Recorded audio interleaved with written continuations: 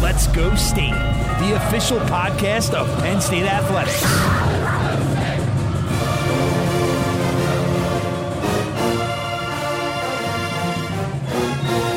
Now, from Happy Valley, here's your host, Brian Tripp.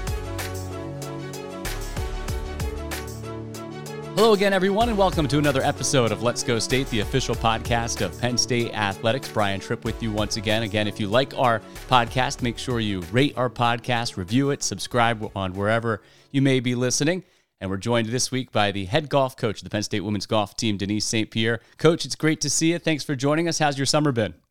Summer's been good. Thanks for having me here this morning, Brian. It's good to just be out and doing things a little more like we're used to doing. Got the nod to be back on the road recruiting and doing a little bit with some day camps right now, but just reaching out and able to move around is a good thing. It's interesting you mentioned the camps because we were trying to pin a date down to do this podcast. Seems like golf interest is really high right now. What have you seen when you're out doing the camps every day? Just in the last, year and a half that we've been doing this, I've just watched the golf course just be extremely, extremely busy. Lots of activity around the golf course, and it's been really great to see. It's been really encouraging to see. Typically, we're so used to drawing upon people outside of our community and bringing them in for our camps and having that overnight experience. And so I was unsure whether or not we would really have, the numbers or the kids that would come out to join us. And it's been great. I mean, we've seen the interest. We've seen the game just booming right now, and I can't be happier to watch it all. What are some of the reasons you're hearing, whether it's younger people or when you're out there at your office and you see older people maybe picking up the game for the first time? What are some of the things you're hearing? I think people just really generally are enjoying being outside. In some ways they were forced to, look for activities that were outside their home. And when that happened and they decided, maybe I'll dust off the golf clubs or maybe I'll try this game for the first time, I think they found that, hey, it's kind of, this is kind of fun. And I'm enjoying just being out here with my friends and the walk, the exercise.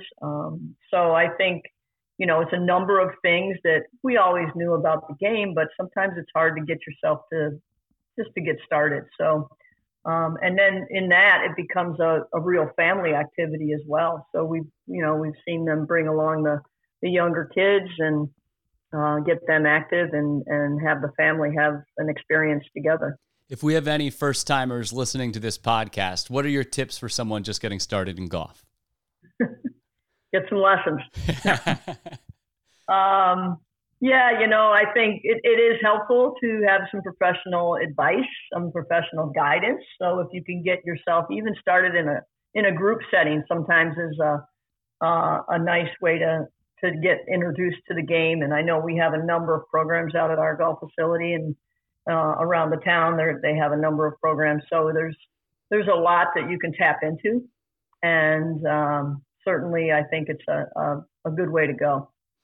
Now, if I'm not mistaken, you wrote a book, right? The Fundamentals of Golf? I was on Amazon. It's still available. It's still available. Wow.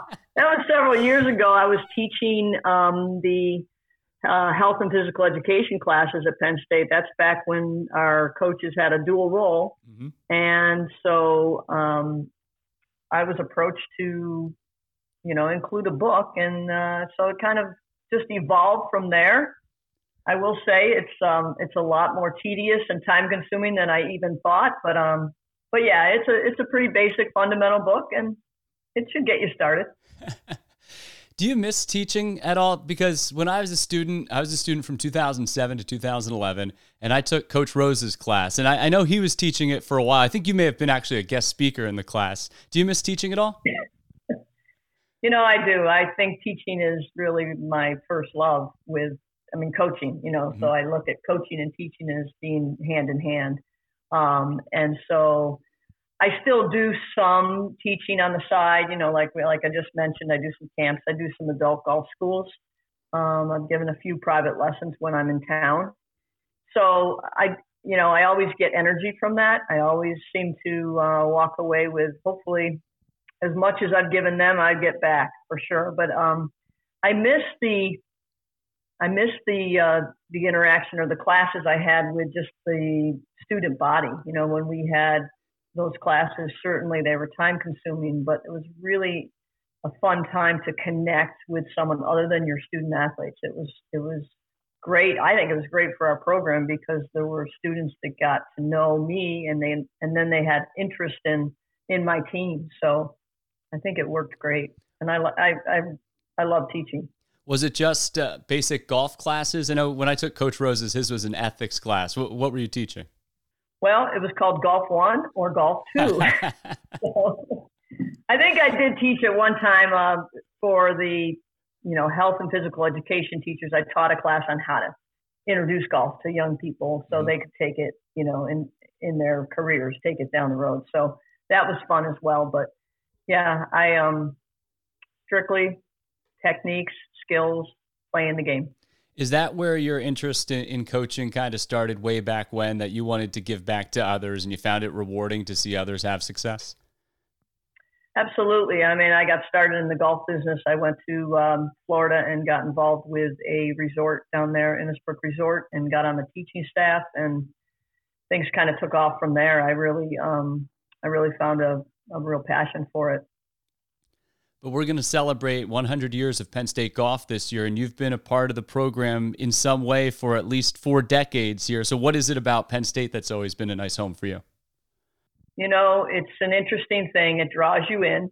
It's a community that is so welcoming, and it's hard to put into one word what it is, but it's, it just feels comfortable here. It's home. I love everything about it. I love my experience as a student athlete here at Penn State, which gives me reason to want to give back and provide those experiences and even more for my own student athletes. So I feel very privileged and blessed to have done what I've done. And honestly, I can't believe it's been this long.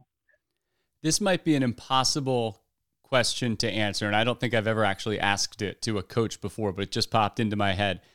Can you compare at all your time as a student athlete to your time as a coach? What would you tell Denise St. Pierre when she was golfing in the early 1980s at Penn State that maybe she knows now? Something along those lines. Oh my gosh, there's so much I wish I had known. There's so much.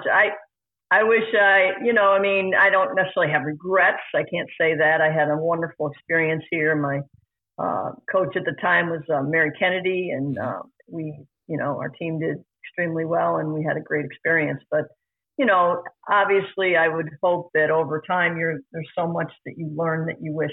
We all can say that about many things in our life. But I would, as I do my own student athletes, I encourage them to take advantage of all the things that Penn State has to offer, not just getting to the golf course every day and getting to your classes every day, but see what else you have interest in and get involved, or use the resources that we have here at Penn State. Sometimes it's easy to think that, oh, I don't need that, or I can do this on my own. And I think we have so many different expertise people that have so much knowledge that, certainly I encourage that as much as possible with my student athletes. It's probably changed a little bit since you played too.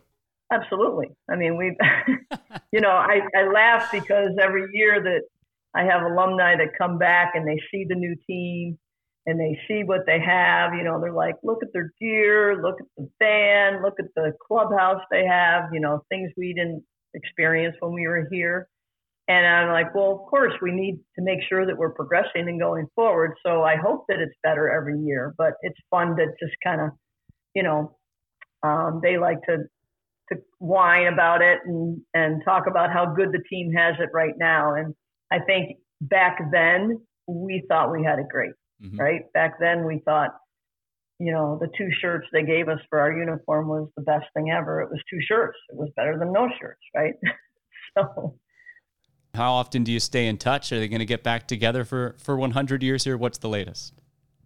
Well, we really like to have at least every other year, if not every year, our kickoff to our season is to bring our alumni back to meet the new players, to meet the team, and for them to meet the alumni, the people that have built the traditions and whose shoulders they're standing on. So we find that to be extremely important. So this year, we're happy to say that we're able to be back since we had to put a stop on things here the last year. But August 20th, which is a Friday, we're going to have a 2:00 shotgun, and we welcome all people that would like to come. It's an alumni, we call it alumni and friends.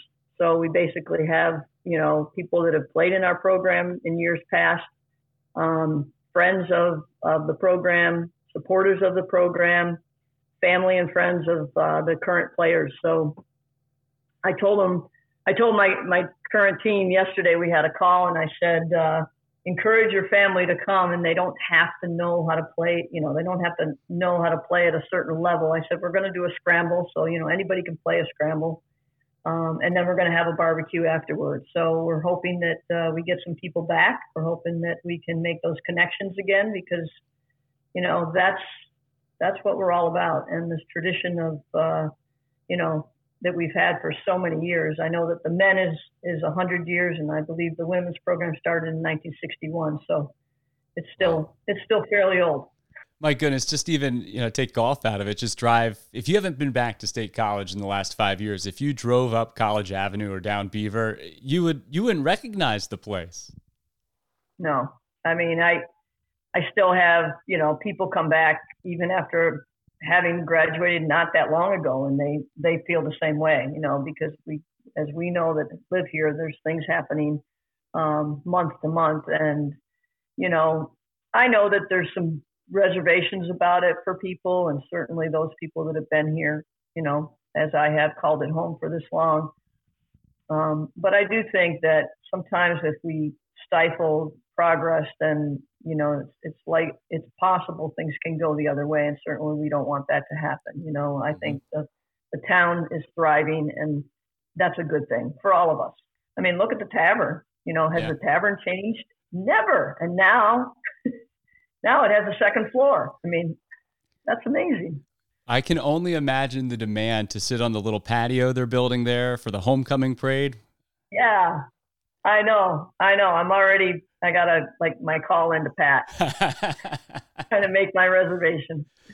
But it is that history. When you talk about even 100 years of Penn State golf, you do a soft spot in your heart for the history of something and the tradition. And I think that's a big part of what's made Penn State golf successful, that there's a tradition of excellence, but also a tradition of knowing that you have an opportunity to compete against some of the very best as well.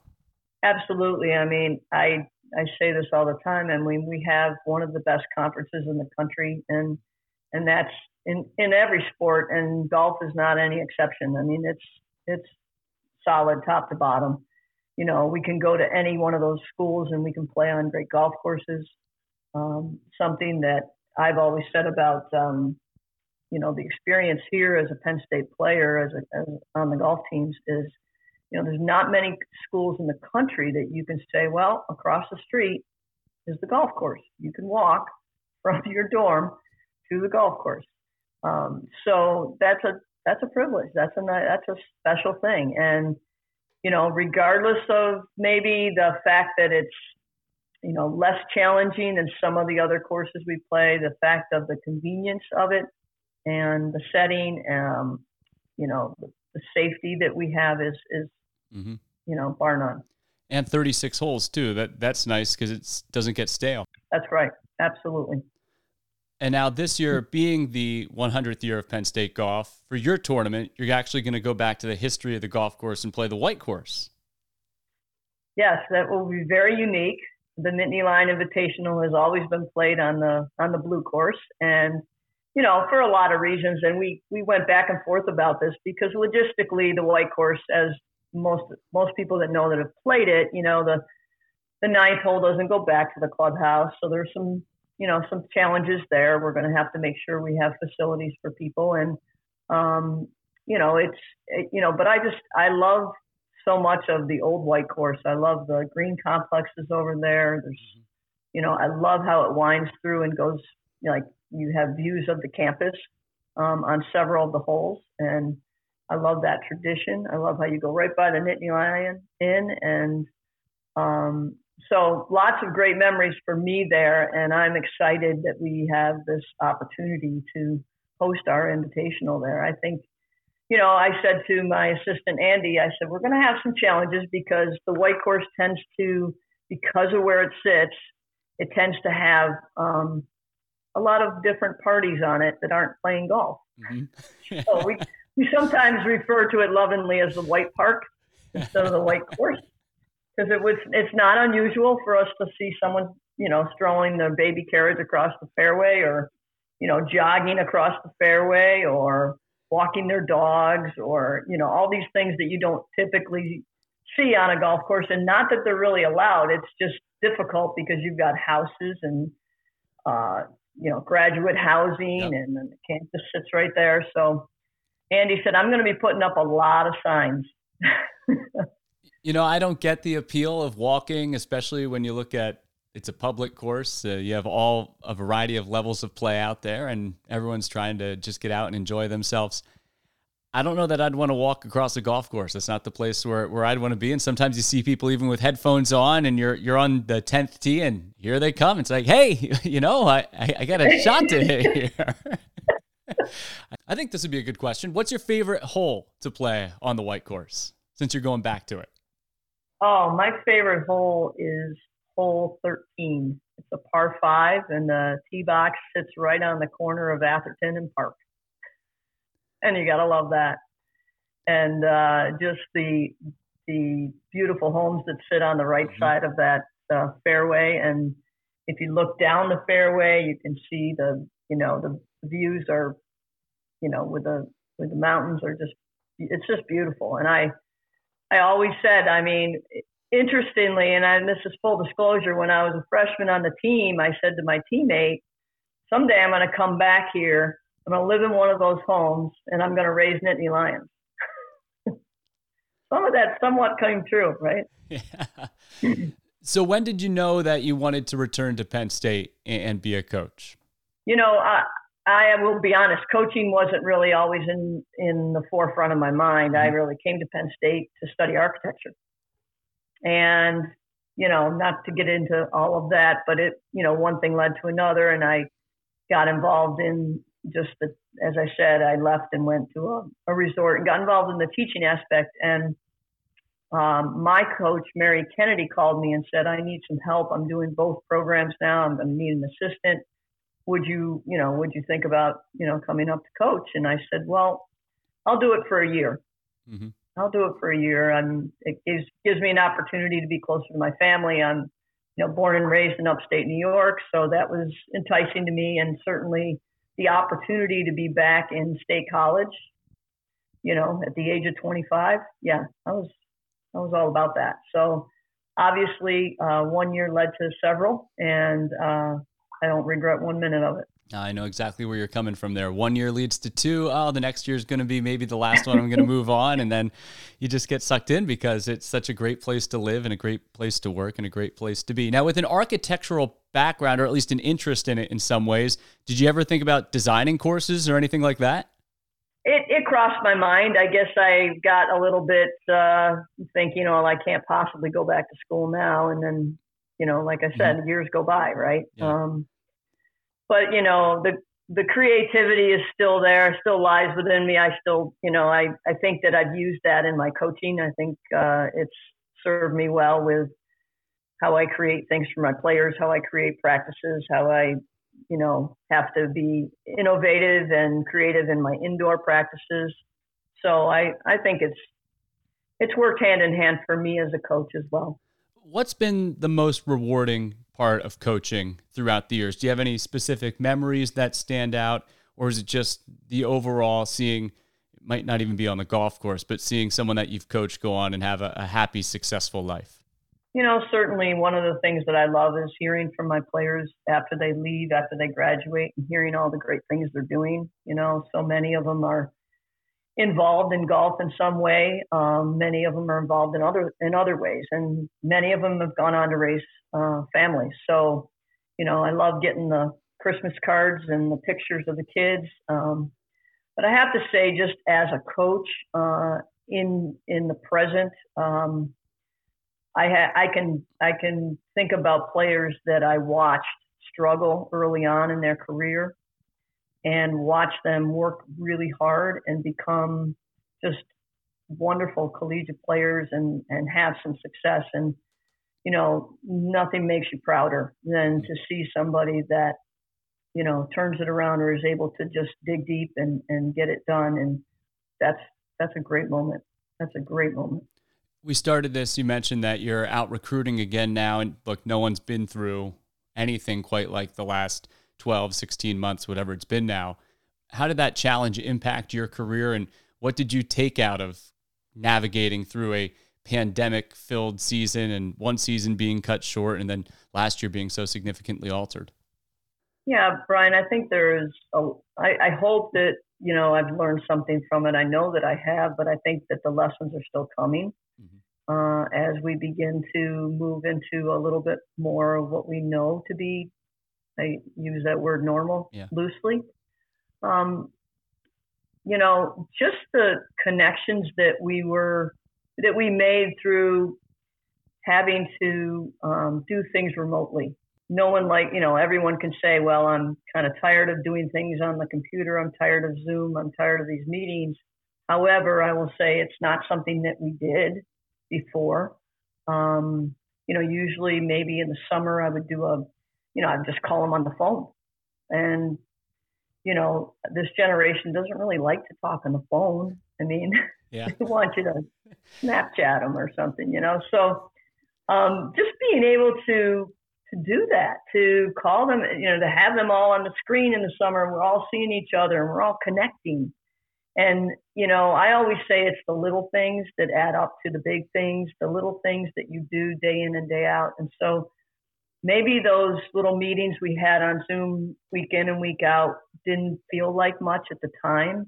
However, I think it connected us in different ways. I think it all of a sudden I'm talking to one of my players. She's on the screen and she's in her bedroom. I mean, I don't know what my players' bedrooms at home look like, and these things that you're like, oh, well, I didn't know you liked that color or this, I didn't know you had that teddy bear behind you. No. So just, I mean, I can't really put my finger on, oh, wow, it's this big, it opened up the world to us, but I think it gave us an appreciation for everything we had, an appreciation for, certainly what we could not do anymore, an appreciation for what we were able to do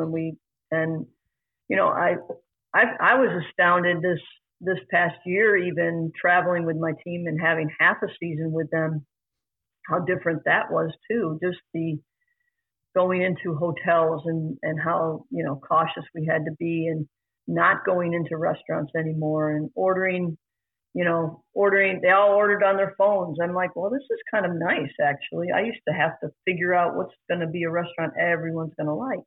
You don't always please everybody. Now, all of a sudden, everybody's like, yep, well, I'm getting this, coach. I'm getting that. And this is coming to the restaurant. And they just have it Ubered over. So, so much of how we used to do things has changed. And I think in some ways it's more efficient. Mm-hmm. In some ways we're connecting in a better way to our day-to-day. You mentioned the recruiting aspect. Let me follow up with that. How has it impacted recruiting now? Because I'm sure that obviously it changed last year where you couldn't go out and see prospects or meet them face to face, but I'm sure that's going to carry over now for a little bit where you have an opportunity to use that technology that everyone's familiar with for recruiting.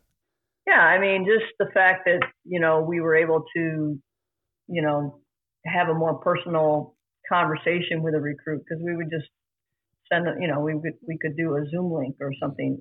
We could virtually show them around, and things that we didn't, always do. And I think when you're connecting with a recruit that happens to be far away, it's very, very advantageous to have other ways to communicate with them and not just try to make a guessing game out of it because you don't have the means to go visit or they don't have the means to come visit you. So I think, certainly nothing beats getting your eyes on a recruit and watching them in action. That's bread and butter. I mean, you gotta see them perform. And so it's good to be out there again for that. But I feel for the young people that are in that 23 and, 22, 23 classes, because I think some of them may get missed because of the stop. And there's nothing quite like seeing body language and stuff on a golf course as opposed to just seeing a score or how someone handles a tough situation. Absolutely. Yeah, I think a good way to wrap it up too, maybe just talking a little bit more about recruiting. A lot of people listening probably follow football and basketball, and they see the 5 stars, 4 stars, and everyone's ranked, and they know, all right, Coach Franklin's recruiting Pennsylvania hard this year, or they're going to go down and steal a prospect from Georgia and Florida. What is golf recruiting like for a lot of our audience that maybe doesn't follow? I'm going to guess probably doesn't follow it as closely.